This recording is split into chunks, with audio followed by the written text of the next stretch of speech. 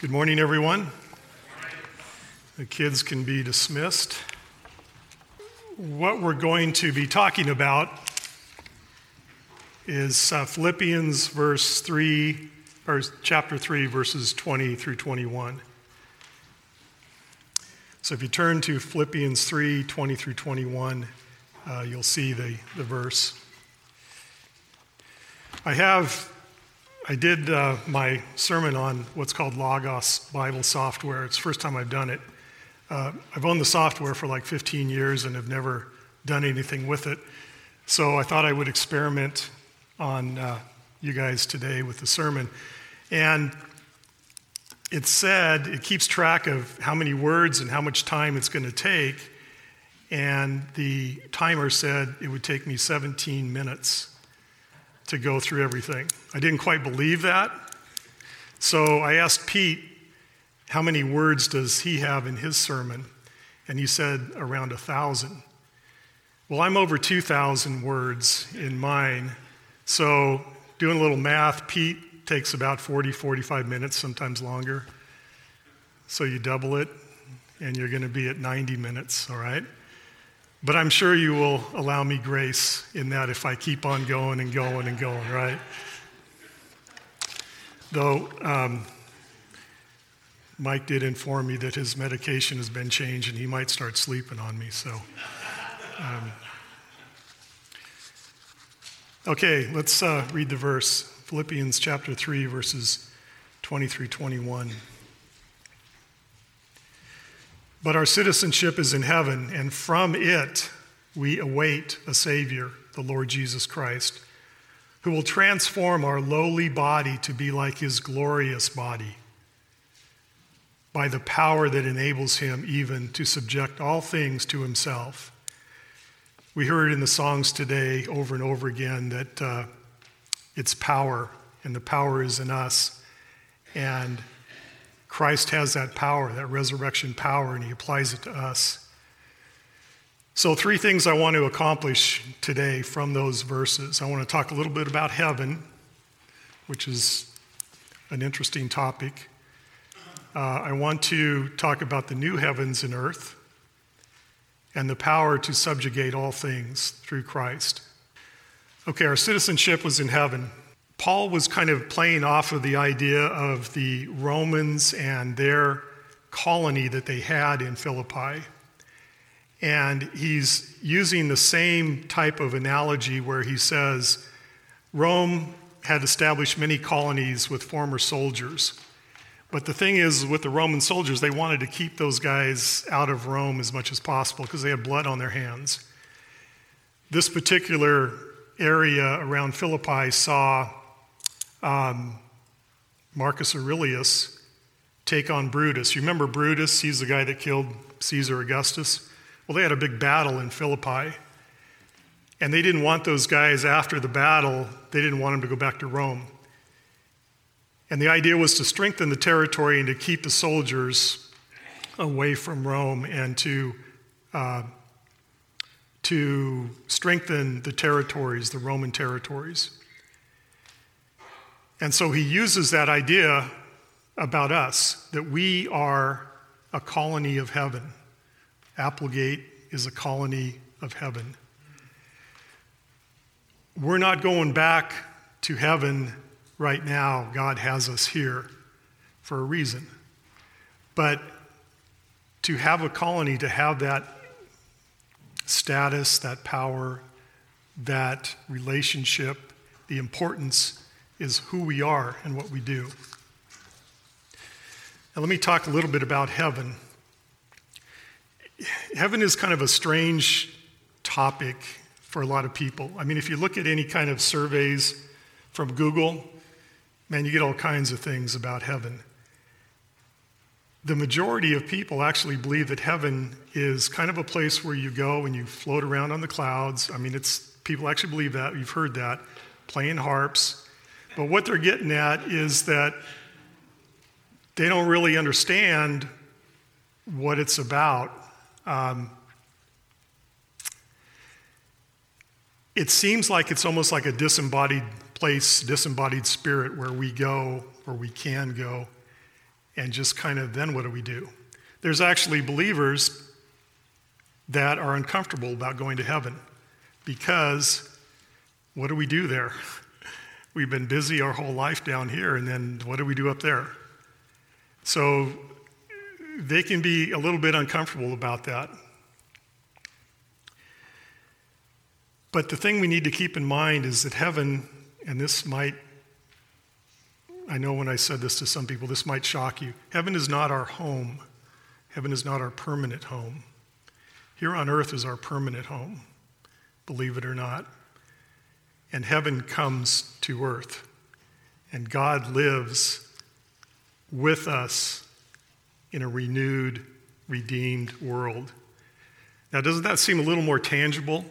I mean, you can kind of get your arms around that. You can kind of think about that and say, hey, that's pretty interesting. We'll have things to do here on heaven, or here on earth when we come back. But I want to kind of prove that to you as we go through here. That whole idea of this is our final home, this earth. It's going to be renewed and redeemed by God. People get the other idea, though, that we just go away, that this world is evil, the material world is bad, and we're going to be someplace different. We're going to be separated from that. Our spirit is going to be away from this material world. That's a very Platonic belief. Came from Plato. He says that this material world is bad. The only good thing is the spiritual world. And so that kind of, especially in the early church fathers, that kind of influenced some of their thinking. We had the problem with the Gnostics who believe the same thing. But what I want to show is that there's continuity between this life, heaven, if we end up there, if Christ doesn't come before we all go to heaven. There's continuity between this life, heaven, and the new heavens and the new earth. So what we do on this earth matters through all those different phases. It isn't discontinuous. It isn't, okay, here's this life, doesn't have anything to do with heaven. Then there's heaven, doesn't have anything to do with the new heavens and the new earth. And one thing you'll see also with the verse is that it kind of imitates that where it says that we await from heaven a Savior. We expect Christ to come to this earth, and he will transform our lowly body to be like his glorious body. So we have that expectation of waiting until Christ comes here.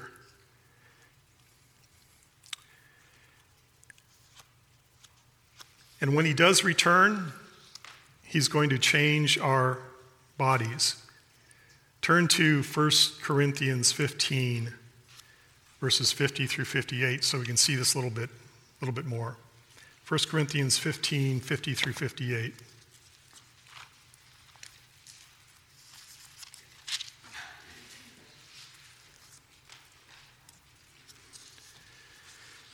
So it's going to be amazing, something that we can't even imagine when our body is transformed.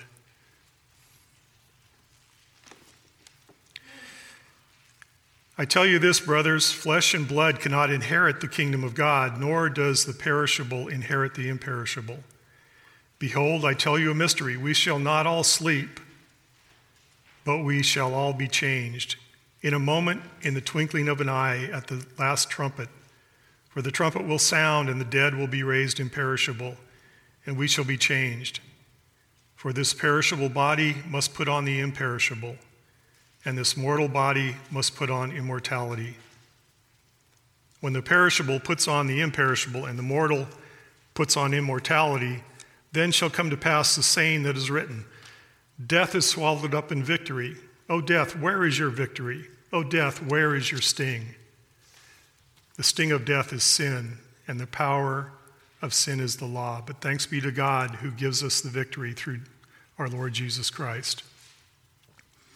And then here's the interesting part, the part that connects this life, our transformed body, our transformed life, and the new heavens and the new earth. Therefore, my beloved brothers, be steadfast, immovable, always abounding in the work of the Lord, knowing that in the Lord your labor is not in vain. So he sticks that right at the end of the transformation of our body and helps us to understand that what we do in this life has ramifications for when we are living in the new heavens and the new earth. When we die, we do go to be with Christ in heaven, but we don't stay in heaven permanently. Heaven comes to earth. The Apostle Peter puts it this way in 2 Peter 3:13. But according to his promise, we are waiting for new heavens and a new earth in which righteousness dwells. This is the wonderful message that we need to share. It's about more than going to heaven to live. It's about living on this redeemed, renewed, sin-free earth. So, I don't know if that's kind of new or that's kind of, you're not certain about that, or you've heard it before and you already believe it. But let's go on to another verse that talks about what happens here on this earth when we are redeemed and the earth is redeemed. So turn to Revelation 21, verses 1 through 3. Now, God walked with us in the garden, walked with man, Adam and Eve, in the garden before sin. And some people think that because of that sin, because of that fall, we will be cut off from God forever, that we will never get back to the garden, that things will never be the same. But that's not what God says. Again, God does not give up on this earth. He does not give up on us. He doesn't throw us away and start over, either through this earth or with us. You know, the most famous verse is John 3:16. For God so loved the world that he gave his only begotten Son. Now, a lot of times we automatically kind of think of, okay, he's just talking about people. He's just talking about us. A few of us. But he's really not. He's talking about the cosmos. He's talking about heavens and earth and people. So the new heaven and the new earth, Revelation 21, 1 through 3. Then I saw a new heaven and a new earth, for the first heaven and the first earth had passed away, and the sea was no more. And I saw the holy city, New Jerusalem, coming down out of heaven from God, prepared as a bride adorned for her husband. And I heard a loud voice from the throne saying, Behold, the dwelling place of God is with man. He will dwell with them, and they will be his people, and God himself will be with them as their God. Doesn't that sound amazing? We will be with God. He will be here on earth with us. So what are we going to do on this earth? What could we possibly do? So much of our life nowadays is taken up with rectifying sin, the problems that happen from sin. What will we be doing on the new heavens and the new earth? Well, when the world was originally created, we were given tasks to tend the garden and to work. And I don't think that's going to be taken away from us. I think we'll be able to still employ our creative skills, and we'll still be able to work and have fun and do all the things that we want to do. Are we going to be bored? No, we're not going to be bored, because boredom is part of the fall. So no boredom, no pain, no tears. And we're going to be servants also. Servants are always busy. So we're going to be doing that, and we're going to be living our lives the way it was meant to be, and what God wanted us to do originally. Now again, we don't know everything that's going to happen. It's going to be good, though. 1 Corinthians 2:9, Paul says, But as it is written, what no eye has seen, nor ear heard, nor the heart of man imagined what God has prepared for those who love him. We've never seen it. We've never heard about it. We can't even imagine what it's going to be like. But that's what God has prepared for us, for those who love him. Okay, so that's talking about the new heavens and the new earth. And let's go on to the last part of the verse. How is God going to do all this? I mean, it's one thing to say it, but can he pull it off? He has the enemy of Satan against him. So what can he do to make this happen? And what he's going to do is he's going to exert the same power that God the Father used to raise Christ from the dead, the same power that God used to create the heavens and the earth in the first place. That power is inexhaustible. That power cannot be defeated. And that's what he uses, that's what he employs towards us. That's actually living in us. Christ has said that his resurrected power is in us right now. And everybody knows it. The world knows it. They see that something is different with us. It's not an act that we put on. It's his power making us into his image. As we heard earlier in the songs and the scripture reading, that Christ has the power to put everything in subjection to him. Now we see power struggles all over the place in this world. Russia and the West have a power struggle going on through Ukraine. Iran is fighting to gain power over Israel. Husbands and wives have power struggles and oftentimes end up getting divorced. Kids and parents have a power struggle going on all the time. Politics is nothing but a power struggle without guns. So God has this power. And the thing to remember too is that this isn't a new power that he has. But as we heard in the song and in the scripture reading, that God revealed this to us. He let us know that this is different, that Christ coming to live on this earth and dying and his resurrection power, that's something new on the scene. The triune God has always been in control, but he wants to glorify Christ, so he brought Christ forward at the right time for us. But Christ's resurrection changed everything. Oftentimes we look at his resurrection and we think, hey, it's an anomaly. It's a one-off event, and it was designed to save our souls. But it's not a one-off event. It changed history completely. It changed everything completely.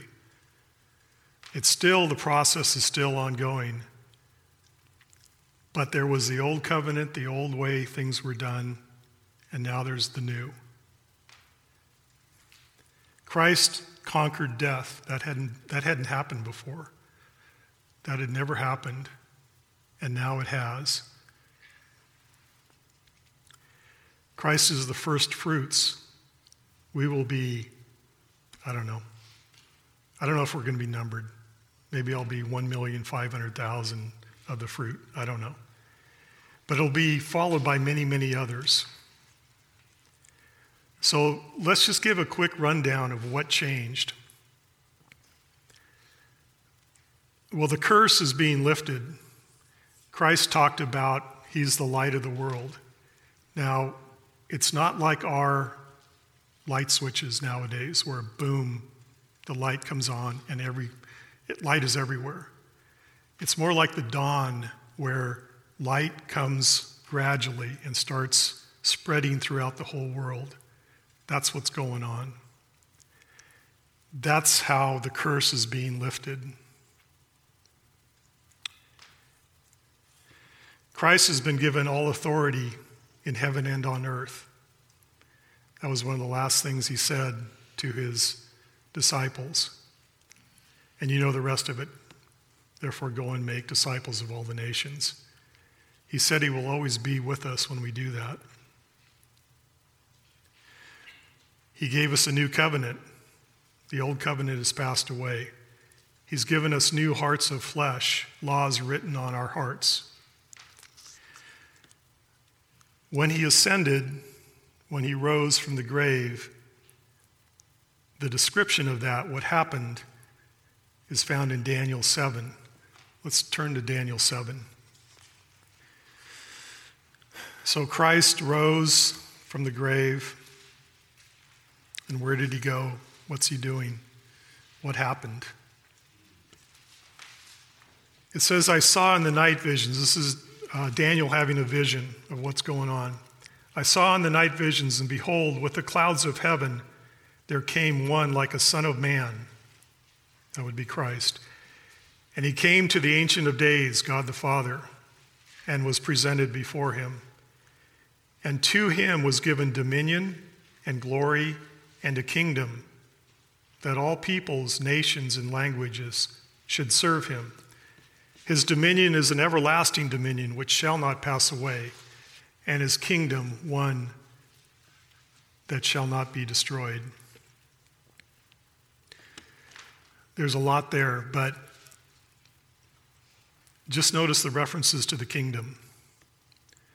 Remember when Christ was tempted in the wilderness? One of the things that Satan did was he offered the nations to Christ if Satan would only just bow down and worship him. He didn't do that, thankfully. But he tried to bribe Jesus and throw God's plan off kilter. But Jesus, however, knew, according to this prophecy, that he was going to receive an everlasting kingdom, one that will never fail, one that will never fall apart. And while on earth, we see that Jesus further limited Satan's power. Now, what we're talking about is what happened at the resurrection, why that was more important than just us being saved.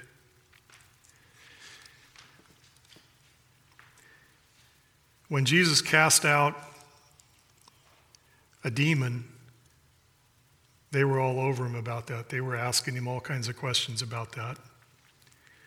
How did he respond?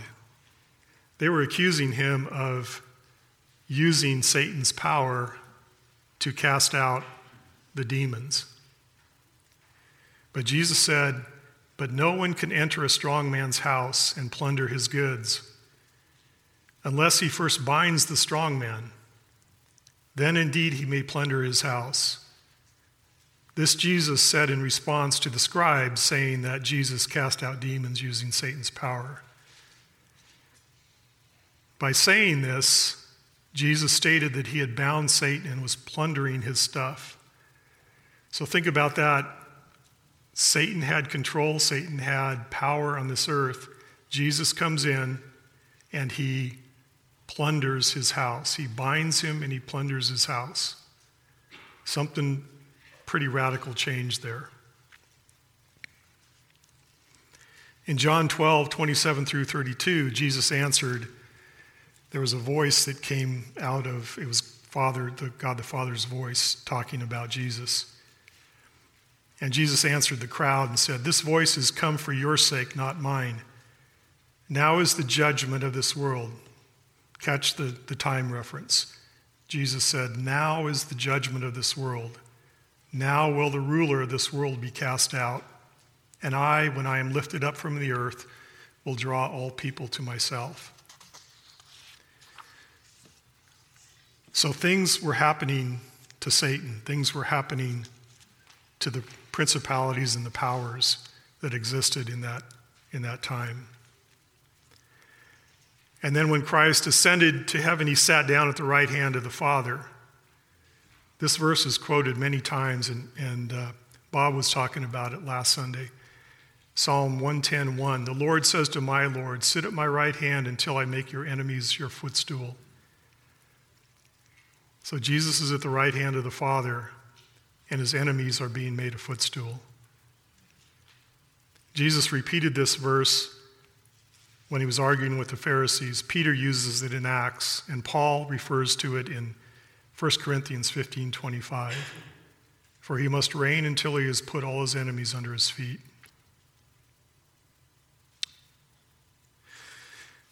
So Jesus initiated the kingdom while he was here. And it's something that we also continue to pray for. We say, your kingdom come, your will be done on earth as it is in heaven. The kingdom is growing. The kingdom is like a mustard seed. And we pray for that kingdom to keep coming. One other verse about inheriting this earth.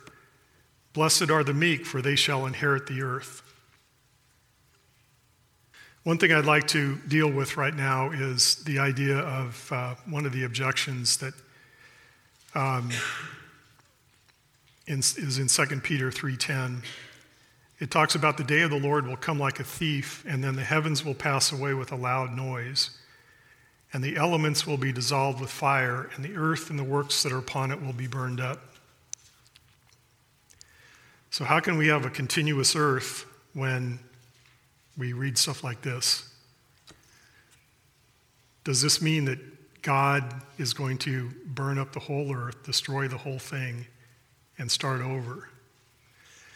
Well, one thing that's interesting, and there's a couple different ways to take this. When it talks about the elements will be dissolved with fire, we tend to think of the periodic table, the elements, that kind of thing.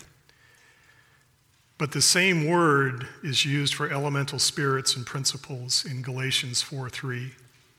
And it says, in the same way we also, when we were children, were enslaved to the elementary principles of this world. So it doesn't necessarily mean the periodic table, the elements in that kind of a way. But we were enslaved before we were saved to the elementary principles of this world, the principalities, the powers of the air. And that's something that Christ did away with when he rose from the dead.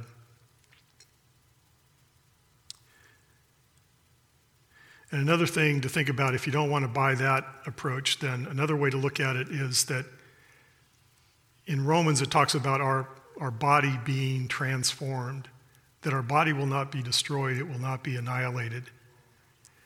It says, in the spirit of him who raised Jesus from the dead, if the spirit of him who raised Jesus from the dead dwells in you, he who raised Christ Jesus from the dead will also give life to your mortal bodies through his Spirit who dwells in you. So the power that raised Jesus from the dead is the same power that will give life to our mortal bodies, that same Spirit. So those kinds of things are what happened when Jesus rose from the dead. That's why it is the pivotal point in history. That is why it changes everything. He also inaugurated the kingdom. When he cast out demons, he said, but if it is by the finger of God that I cast out demons, then the kingdom of God has come upon you. Over and over again, he talks about the kingdom has come near. The kingdom, and this was when he was alive on this earth.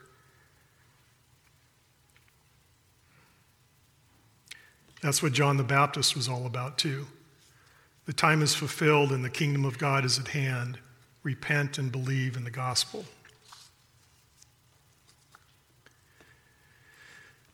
So we have a situation where the life of Jesus inaugurated the change from the old covenant to the new. And personally, I believe it started the new heavens and the new earth. That can sound kind of crazy, but I think what we have to keep in mind is that there's a way of looking at this, and it's called already and not yet. Already and not yet. So he started the new heavens and the new earth. And he said things like, and no one puts new wine into old wineskins. If he does, the wine will burst the skins and the wine is destroyed, and so are the skins. But new wine is for fresh wineskins. And then also, what everybody knows here, therefore, if anyone is in Christ, he is a new creation. The old has passed away, behold, the new has come. That's what I mean by already. He started it. But again, it's going to happen, it's going to meet its consummation when Christ returns and puts an end to death and makes everything new. In the meantime, we wait, but that doesn't mean inactivity. We're waiting for Christ to return, but that doesn't mean inactivity on our part. We can go back to that verse in 1 Corinthians 15:58 that talks about, therefore, my beloved brothers, be steadfast, immovable, always abounding in the work of the Lord, knowing that in the Lord your labor is not in vain.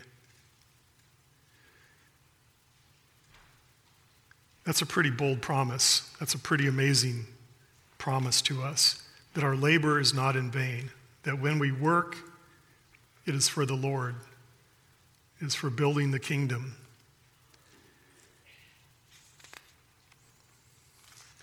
And you can do that, though if you think about that, our labor is not in vain, but this world ends. So that one could think, okay, well, yeah, our labor is in vain because this world ends. We go to heaven. At some point in time, we go to heaven. But if you stop and think about this world is just renewed, which it is. I may have sounded a little bit confusing there when I said this world ends. It does in a certain way, but it is renewed. And there's continuity between this life on earth and the new heavens and the new earth. Over and over again, God promises rewards, which means it could mean a deeper relationship with the Lord now and then. It could mean more responsibility, more cities, greater joy. Giving funds to the work of building the kingdom. We heard Dan talk about the minas and what happens when you have money and how you invest it. Do you fritter it away or do you use your money for building the kingdom? Jesus says, I tell you that to everyone who has, more will be given, but the one who has not, even what he has will be taken away. If you're a believer, if you have the gifts of the Spirit, if the Spirit dwells in you, then you can be productive. You can increase the effect of the kingdom. Give your time and effort also because your effort won't be in vain. And secondly, another application is that when we think about evangelism, sometimes we talk about heaven. The goal is simply to get somebody into heaven. But I think a fuller, better way to look at it is that we want to live, we want to talk to people, and we want to tell them what's going to happen with this earth, and that righteousness will dwell, and heaven is just a temporary spot. That is what's amazing to people, is that this earth that they're used to will be renewed into a better earth. Righteousness will dwell here on this earth.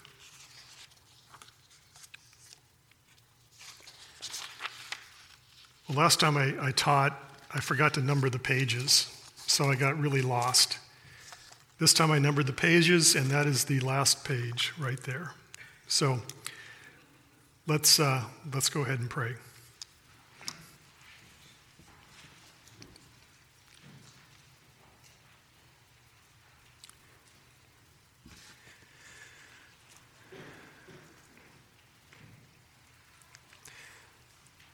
Father, your plan just amazes us. Just the idea that this earth, these heavens, will be renewed. made new. That you don't give up on this earth just because the curse is here. At one point in time, you will lift that curse, and there will be so much joy in our lives, Lord. We thank you for what you've done for us. May we be bold in declaring, just telling people this is the way it is, that this is what's going to happen, that this earth will be renewed, that righteousness will dwell here on earth. We pray that you would give us opportunities to say that to people, but help us to be bold and confident in knowing that your plan will come to pass, that nothing can stop it. Thank you, Lord, for your message.